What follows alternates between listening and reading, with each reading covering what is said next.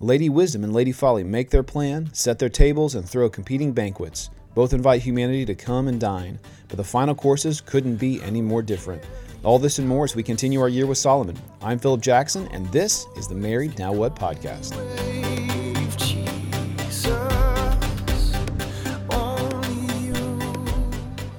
So if you remember, we're working our way through Proverbs with our year with Solomon, and we are almost done with the first collection of writings from Solomon in the book of Proverbs.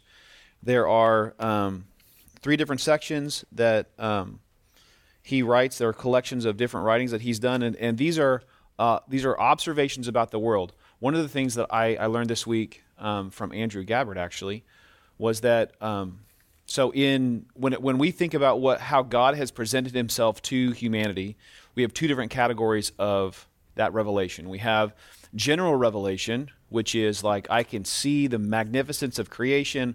I can see the warmth of relationships between a father and a mother and their children. I can see this natural expression of who God is based in just the created world.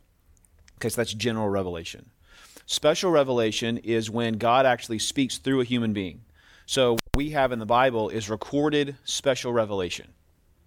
So the book of Proverbs, if you think about general revelation, this idea that God's nature and who he is expressed in creation and what we observe in the world, Proverbs is a commentary on general revelation. So these are observations about how God has made things, right? We have natural laws like the law of gravity, right? We have physical laws in physics, right? There are spiritual laws, there are relational laws that apply, and these are observations about those things. Okay, so as we're looking at these scriptures, remember that we're reading observations about how the world works. And so one of the things about Solomon, it's kind of ironic actually, because the book of Proverbs and a lot of Solomon's writings are written about the integrity within the sexual relationship between a husband and a wife. And so if you consider how he ended his life with hundreds of concubines and hundreds of wives, we find at the end of Solomon's life, he has tried everything pleasurable under the sun. He has made money. He has spent money. He has had women. He has had all these things. And yet we find him at the sunset of his life saying that all is vanity. This is just a waste. The one thing that a man needs is he needs God. That's it. And so Solomon has this perpetual commentary about life. And what we're going to look at this morning is chapter 7. And chapter 7 is lesson number 10 in the first collection of Proverbs. And we're going to look at the element of the world where there are people who define themselves by pleasure. That's what they want. They don't care about anything else. They want to be able to have a good time, right? And so what we're going to see this morning in Proverbs chapter 7 is specifically in regard to a woman. Solomon describes a woman who is going to try to tempt a young man, an ignorant young man, a man that has on purpose turned his mind and his focus away from godly instruction. And what that does is that makes him prey to a predator. So let's start. We're just going to dive right into the text here. So we're going to start with the first 5 verses. He begins by saying, "My son, obey my words and treasure my commands. Keep my commands and live, and guard my instructions as you would the pupil of your eye. Tie them on your fingers, write them on the tablet of your heart. Say to wisdom, you are my sister, and call understanding your relative. She will keep you from a forbidden woman, a wayward woman with her flattering talk." Okay, so he's setting things up here. So if you guys remember chapter 5, it talks about sexual integrity. We went over that a couple weeks ago, and also when we were looking at sexual integrity within our marriages.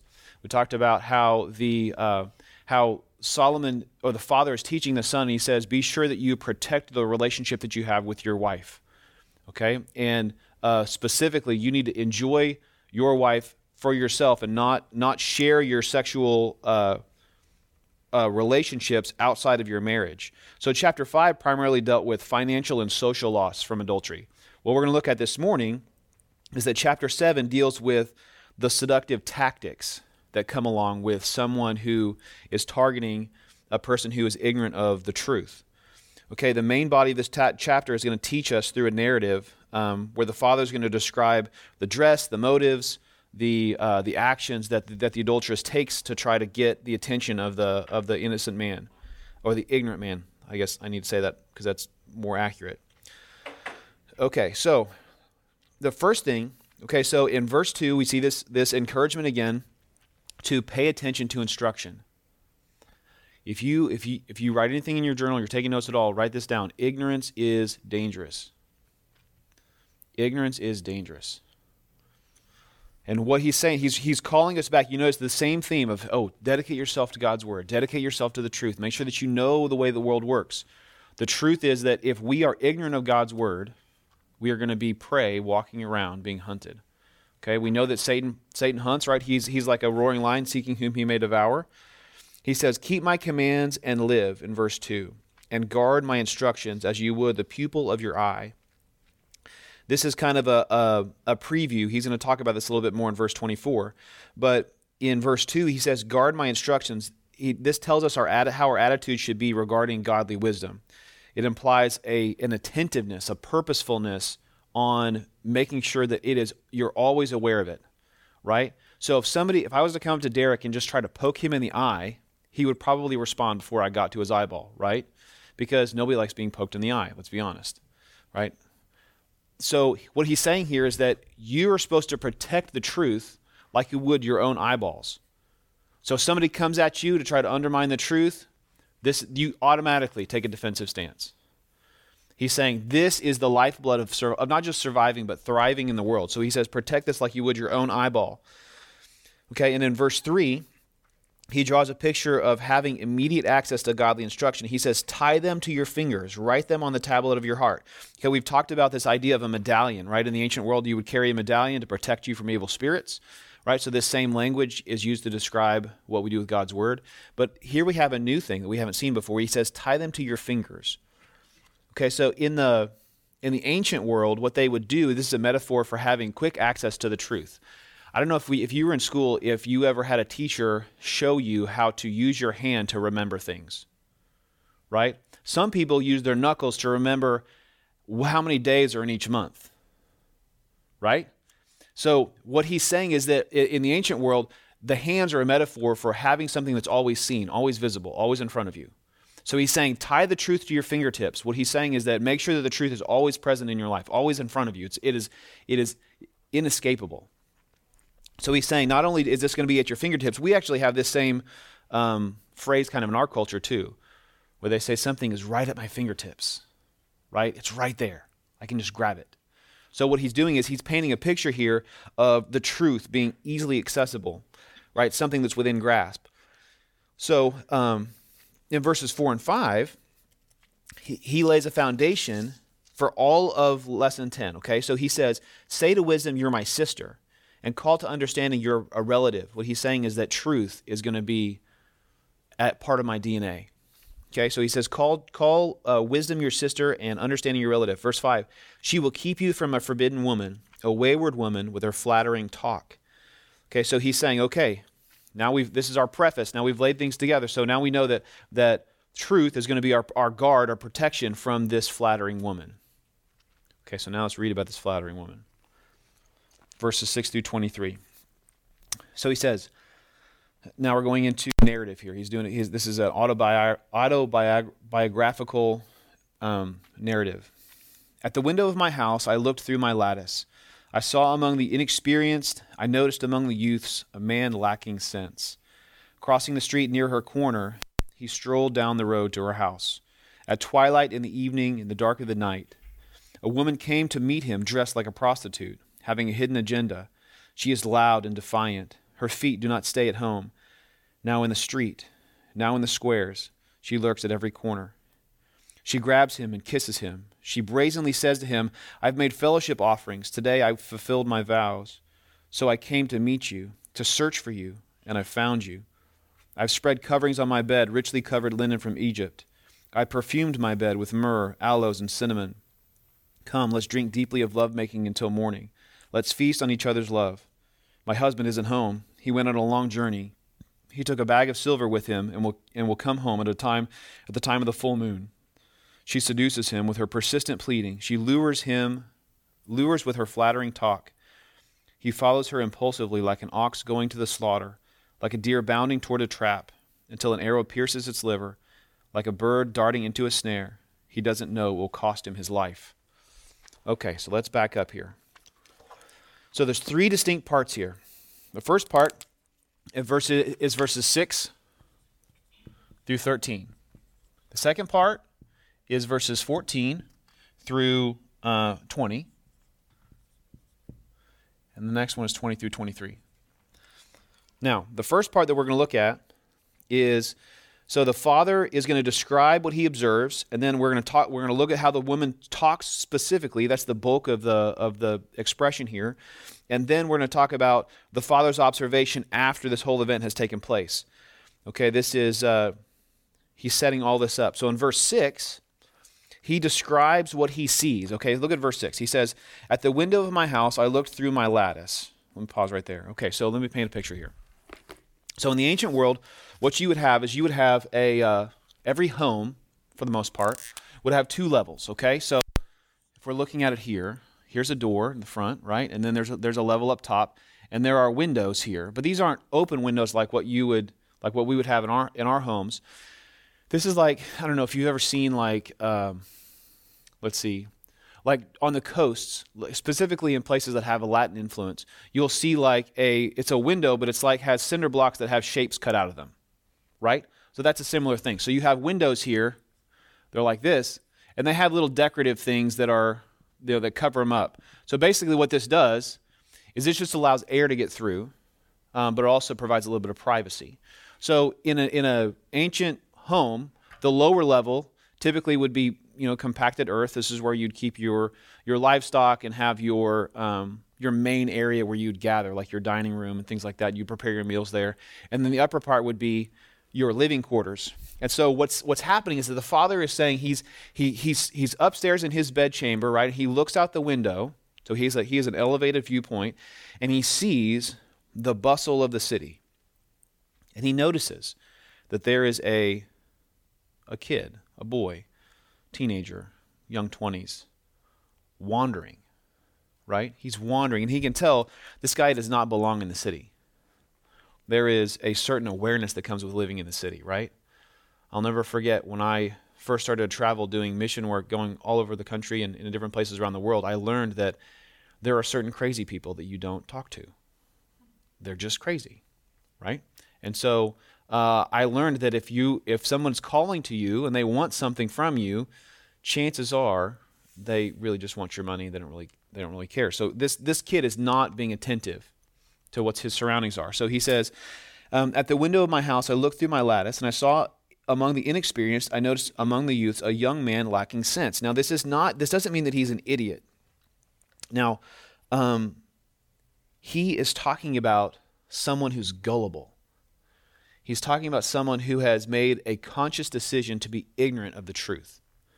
Okay, so there's a difference between ignorance and stupidity, right? So stupidity means that I don't have the cognitive ability to follow what's happening, right? My brain doesn't comprehend this.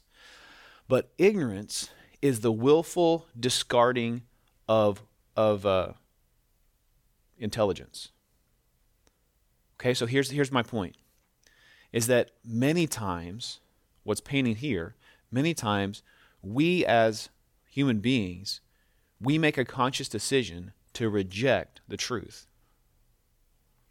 And it could be out of laziness, it could be out of pride, it could be out of any kind of thing. But what we're describing here is not a guy who's just an idiot. We're talking about a guy here who's made a willful decision to not follow the truth. Okay, so he is blissfully choosing to be inappropriate with his conduct. So he's wandering. The language here, it describes someone who is he's refused to make a commitment to wisdom. Okay, so and notice that this is the beginning of how he's going to have his downfall. Okay, look at verse 8. In verse 8, he shows his primary weakness. Crossing the street near her corner, he strolled down the road to her house at twilight in the evening, in the dark of the night. So in verse 8, he says that he's just kind of meandering, right? He's not walking with a purpose. One of the things, if you, for instance, think about the story of King David, right? So King David walks with God his whole life. He's a man after God's own heart. And we find him in the twilight of his life. It says in the beginning of his downfall, it says, well, in the spring when the kings go out to war, David stayed home in the palace. There's a phrase that I learned a long time ago that is so true, that an idle mind is the devil's playground. If we live unintentionally, if we don't live on purpose, we are in danger. So notice that this guy is just wandering around, and he walks past this woman's house. Okay, now verse 9. At twilight in the evening, in the dark of night.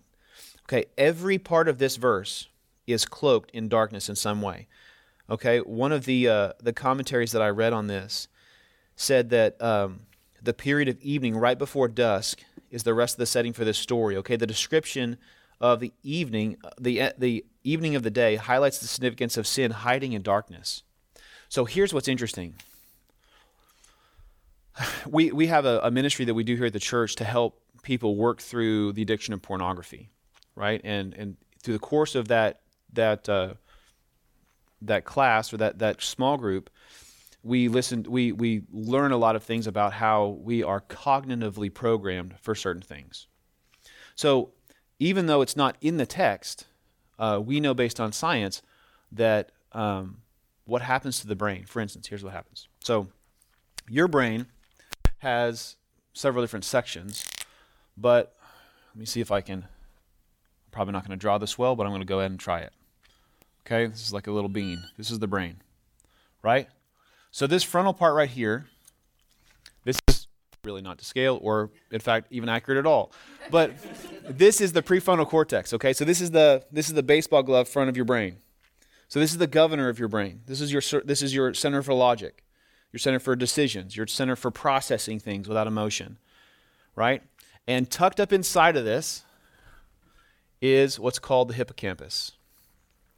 The hippocampus is the limbic system. So if your prefrontal cortex is here, your hippocampus, it folds right under here like this, right? It's about the size of a lemon or a golf ball. And your limbic system, your hippocampus, is your center for pleasure, your center for emotional response. This is your fight or flight area of the brain, okay? So what happens is, so you're hiking, right? And you look down and you see a snake, and so you jump. Your hippocampus just grabbed the steering wheel of your body and jerked it over to the right, okay? But then you look down and you realize it's a stick. It's not a snake. I'm a dummy. Your prefrontal cortex is like, you're an idiot, right? So that's what's happening. So taking it back to the end of the day, most sexual temptation happens either late at night or early in the morning. So, but why is that? For this reason, okay? So as you're starting to go to sleep, your prefrontal cortex starts to shut down for the night. Your hippocampus, your limbic system begins to say, okay, now it's time to sleep. So your brain starts to give you some hormones. It's like, okay, cool, now I can start sleeping. Melatonin, a little bit of dopamine. Okay, cool, now I'm going to go to sleep. Now here's what happens, though, is that is the moment, I believe, when Satan knows we're the most vulnerable, because we lose the cognitive ability to make decisions. We break rule number 2. We do dumb stuff, right? And so the picture that he's painting here is he's saying that we are in that time of the day. Sun's going down. My center for reason is starting to shut down. And now all of a sudden, I am primed. I am primed for an emotional, pleasurable experience. That's what's happening here. Okay, so every part of verse 9 where he says, at twilight, in the evening, in the dark of the night. Notice this is when all this is happening. So that's our setting here. We got to understand what's happening to this kid. So number one, he's ignorant by choice, but now he's put himself in a situation where he is going to be hamstrung, and he's not going to have the tools to be able to get out of this. Okay, so totally being an idiot. Look at verse 10. So going back to the woman that was briefly mentioned in verse 5, we see her now. Okay, in verse 10, it says, a woman came to meet him dressed like a prostitute, having a hidden agenda. Okay, she's characterized by her clothing as a prostitute. So one of the things that we need to think about here is that in the ancient world, prostitutes, they don't dress like they do now. They typically would wear a veil over their face. And most prostitutes actually were religious people. So these are women who worked in pagan temples, who they made their living by prostitution. And for them, it was a religious thing, in addition to being a deplorable thing, right? And so when you think about a prostitute running up to this kid, she wasn't dressed like what we would think a prostitute looks like. She's dressed in a veil. More than likely, she's wearing bright colors. She's wearing jewelry, so she makes noise as she travels. And she's also very perfumed. You notice this woman. Okay, so she runs up to him. And so she hides her face, though. Notice what it says, that she's dressed like a prostitute having a hidden agenda. This is, the language here describes someone who is set to manipulate. So she has premeditated this scenario. This isn't something that has happened by happenstance. She's done this on purpose. She's been hunting. Okay, look at verse 11. She is loud and defiant. Her feet do not stay home. Okay, her inner disposition is described in these two ways. Okay, loud and defiant, and that she doesn't stay at home. So what does that mean? It means that she forces herself onto others. She's a woman who refuses to yield to cultural norms. Okay, so typically, a prostitute is going to be petitioned or summoned, right? They're going to be sought out. But this woman doesn't work that way. She hunts. So she's defiant of the way that things should work. But then this little phrase here, her feet do not stay in her home. Okay, so not only is she this defiant woman, but she also, this describes that she doesn't have any roots. She's a woman that does not have any allegiance to her family or to social status or to anything. She is purely driven by her own motives. So we have this kid, this boy, who is an idiot on purpose, who is in a compromised position, and now we have this woman who is openly pushy, and she wants something from him. Okay, she has done this on purpose. One of the commentaries that I read about this woman. Now, bear in mind, think about her in contrast with Lady Wisdom. Lady Wisdom, who is standing in the street, in the center of the square, saying, "All to me who want to know, come and learn. And I will guard you and I will protect you." This woman comes in his face. One of the commentaries that I read said this. It says, "She has a house but not a home. She is a woman without roots in her family and community, who can only live at fever temperature and whose wanderlust is the index of her homelessness and her alienation from authentic social experience." So contrast this. Okay, contrast this woman over here. She's loud. She's obnoxious. She is in your face. She is catchy, like a good fishing lure. Contrast her with the description of a godly woman from 1 Peter. "In the same way, wives, submit to yourselves to your own husbands, so that even if some disobey the word, they may be won over by a word, by the way their wives live, when they observe your pure, reverent lives. Don't let your beauty consist of outward things like elaborate hairstyles and wearing gold jewelry or fine clothes, but rather what is inside the heart, the imperishable quality of a gentle and quiet spirit, which is of great worth in God's sight." Think about her, this loud, crazy woman, compared to what God's standard is. Okay, so now we're starting to see a contrast of what's at stake here and what's present. Okay, let's move on to verse 12. "Now in the street, now in the squares, she lurks at every corner."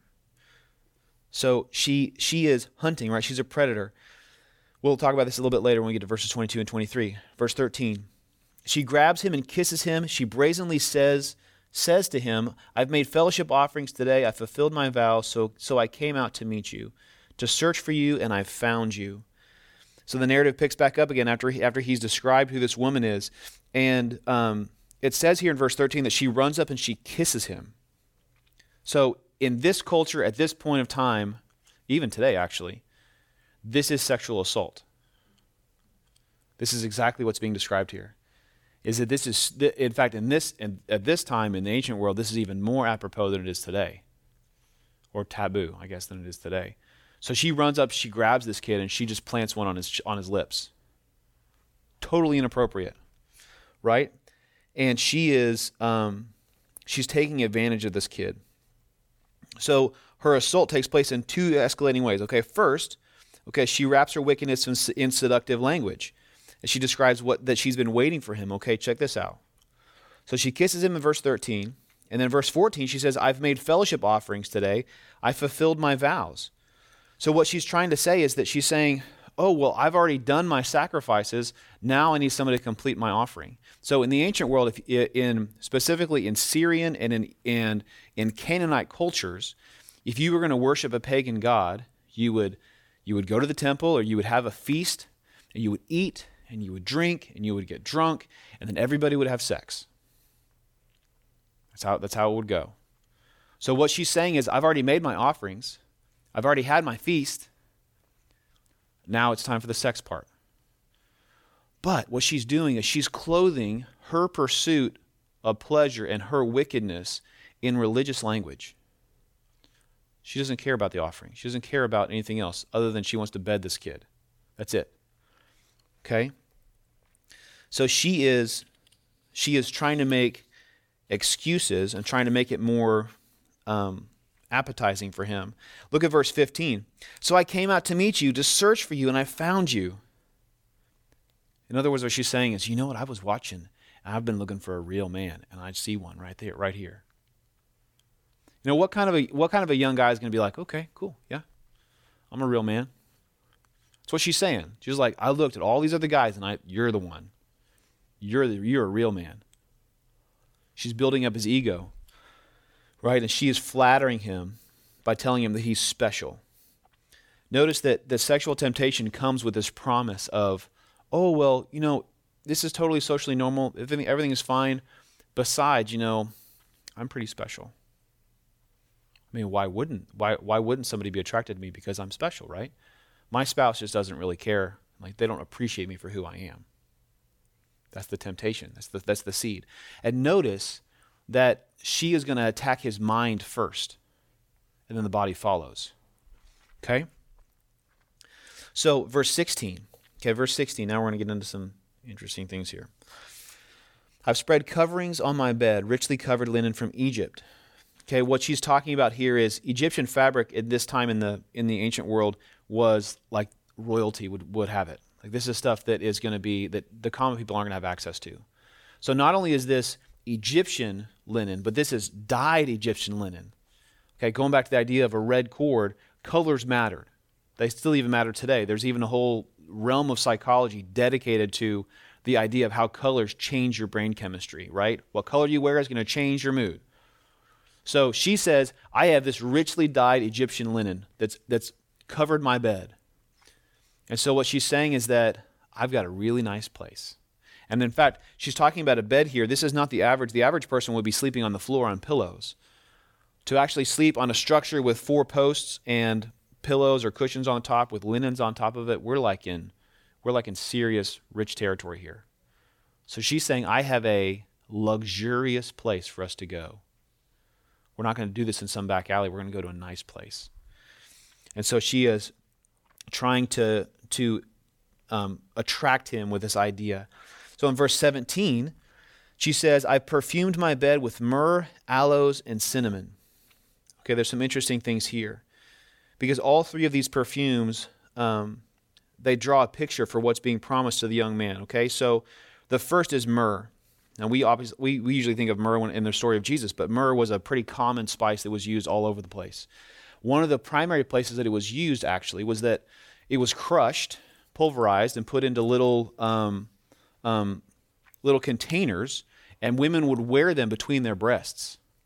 So it was associated with being in intimate contact with a woman, right? So if a man is making love to a woman, they're face to face, right? That myrrh is right on his face. So she says, she's presenting himself to him. I have made this aware. This is going to be part of it. So she's starting to describe the aloes that they're talking about. They were commonly used in combination with the myrrh. So this would be like a lotion that she would have put on. okay, an oil that she would have covered her body with. So she's beginning to give him a description of what's waiting for him on those Egyptian linen sheets. Okay, and then she talks about cinnamon. Cinnamon in the ancient world would commonly come from the Indian coast. This is miles and miles away. So all three of these things come together to paint this picture that what's waiting for you here is a really nice bed and the promise of all of the sights and smells and tastes of lovemaking. That's what she's telling him. She's not just saying, hey, come back to my place. She's painting him a picture and whetting his appetite. So, okay, let's move on. Man, we're running out of time. Okay, verse 18. She says, come, let's drink deeply of lovemaking until morning. Let's feast on each other's love. Verse 18, what she's talking about is this idea of drinking deeply. Okay, so in Proverbs chapter 5, we saw this type of language talking about drinking water from your own cistern and not letting your water be spilled in the streets, right? So anytime particularly in Hebrew poetry, that you hear drink or drink well water in regard to a sexual relationship, specifically, this is a metaphor, okay? So to drink water is a metaphor for the act of sexual intercourse, and to drink well water is actually symbolic of a woman's sexual organs.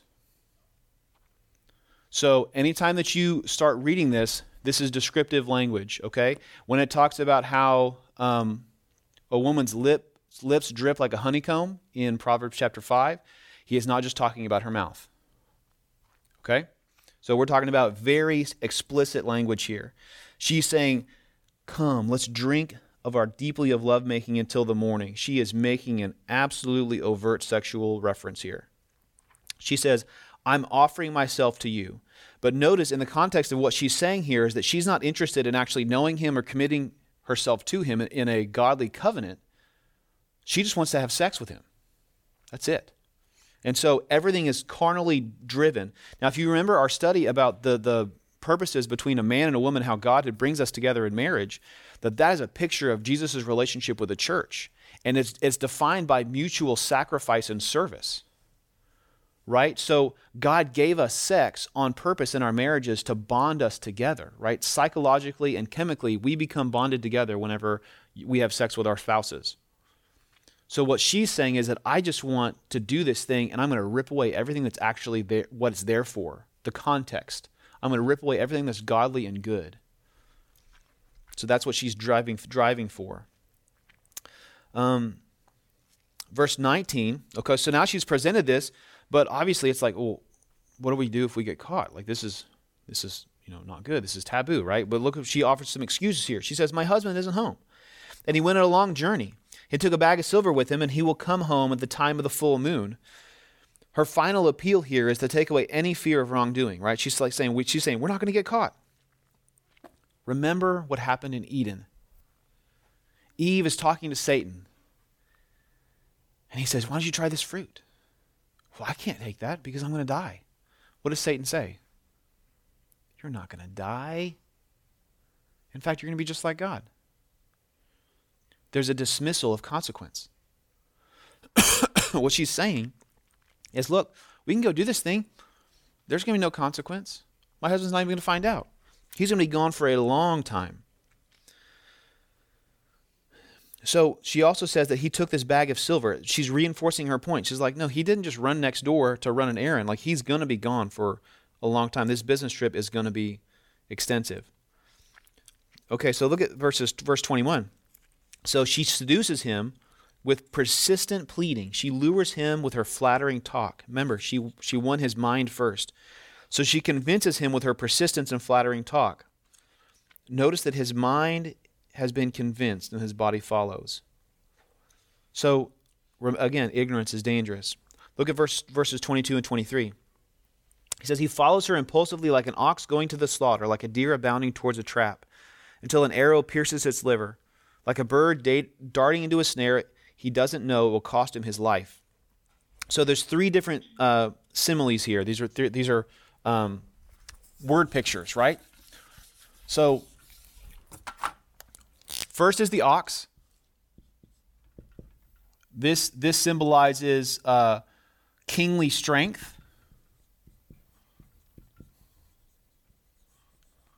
Then it's the deer or the stag. This symbolizes grace. And then it's the bird. This symbolizes the speed of death.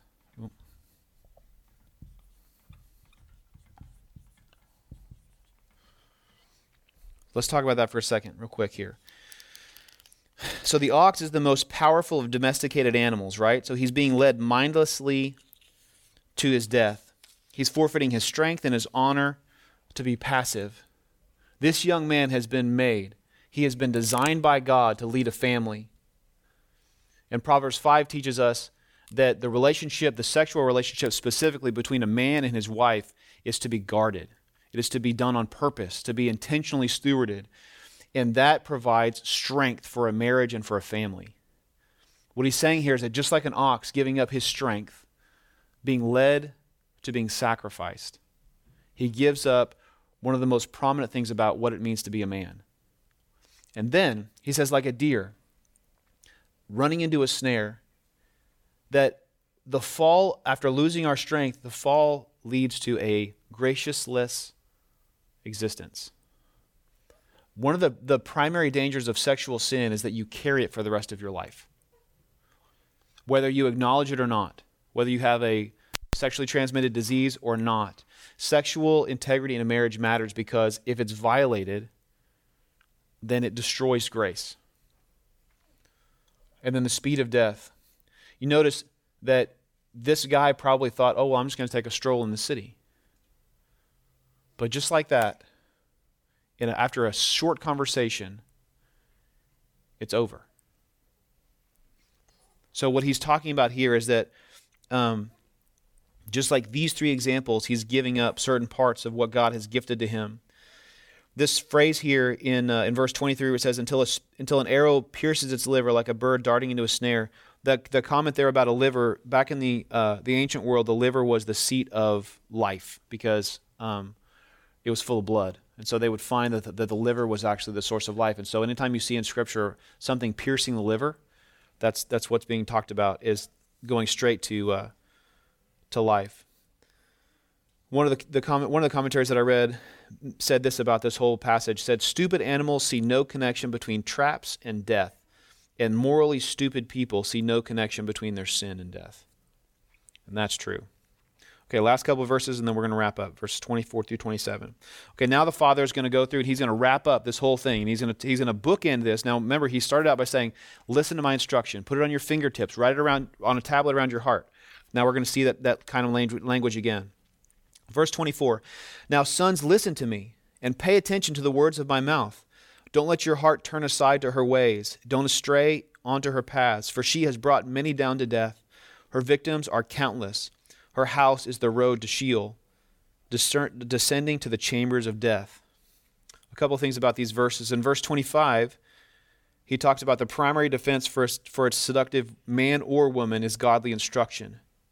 Remember, ignorance is destructive. It's dangerous. Verse 25, he's talking about the commitment to the path. We've talked about this before. There's language in previous Proverbs about being dedicated to the right path.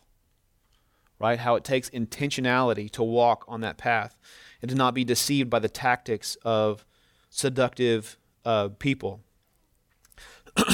So verses 26 and 27, I want to drill down a little bit on these. So he says to be slain, in the original language, it can mean to be hollowed out or to be pierced. This is technically a military term for being stabbed in battle. Okay, so although in some contexts this can mean like somebody is killed physically, in this particular context, what he's talking about is the image of a soldier being run through in battle, being stripped and buried, discarded for what they have on them. So this isn't enough to be killed. It's not enough to be destroyed. Is that everything about you is going to be taken. That's what he's describing here about being brought down to death. And the other thing here is that he says that her victims are countless. this is another military term describing an army of numbers, meaning there's no end, right? So here's some interesting descriptions here. The word for chambers, there in verse 27, it can describe the inside of a house, right? So heater is the word. So this would be like the keep of a castle, right? This is a fortified inner building, inner chamber of an overall larger structure. So there's a couple of different meanings for this word, and it's heater, H-E-D-E-R.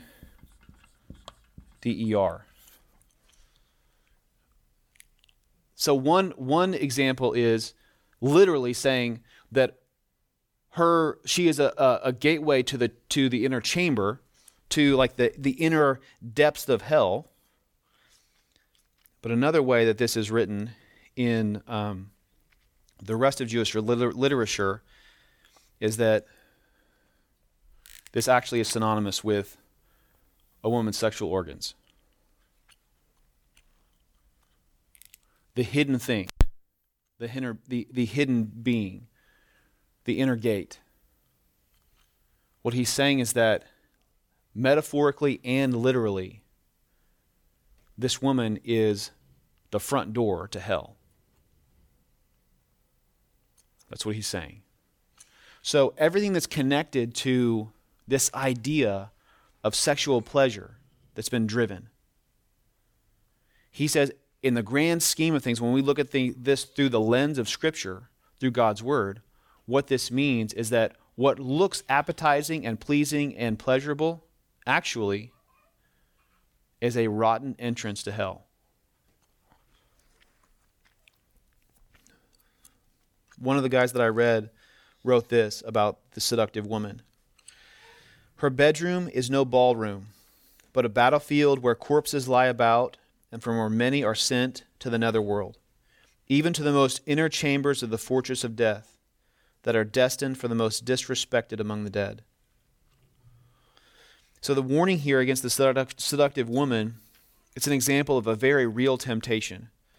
And this is true not just for guys that work in the business world, this is true for you ladies as well, is that this is a very real thing in our culture. This is a very real thing in human culture. That this is not just limited to a prostitute trying to catch your man off guard while he's on a business trip. Satan is hunting. And when it comes to the sexual integrity of our marriages, we've got to make sure that we have a prepared mind. Because the Lord can use a prepared mind. If you choose to be ignorant of God's word, you're choosing to walk in a dangerous place. So understand that your relationships with each other is going to it has to be built on the foundation of God's word. It has to be built on an understanding and a discerning spirit. Because think about it, if that kid was walking through the city and he was prepared, he would be able to spot this woman a mile away. Not only that, he probably wouldn't actually be walking in this part of town at this time of night. So knowledge of God's word is the best way to protect your marriage. Okay, so don't think that this is something that you are insulated from, that, oh, well, this isn't going to be a thing for me.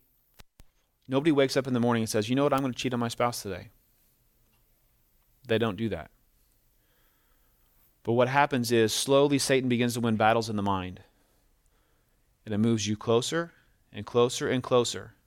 That colleague that seems to always be an encouragement, oh yeah, I would love, you know what, I'm just having a hard day. Can I talk to you about something? That woman's not your wife. Oh, you know what, I'm just really frustrated with my family situation right now. That man is not your husband. Satan wants to win your mind first. Remember that you live you need to establish correct boundaries. That we all have a responsibility to protect the integrity of our marriages. And it starts with a prepared mind. Whose voice can calm any wave? If you enjoyed this episode, please be sure to like and subscribe to our content. We are available on Spotify, Apple Podcasts, and wherever you find your favorite podcasts. The Married Now What podcast is a ministry of Evergreen Church in Tulsa, Oklahoma. It is meant to be a resource for in-depth Bible study for couples striving to build their lives on the truth of God's Word.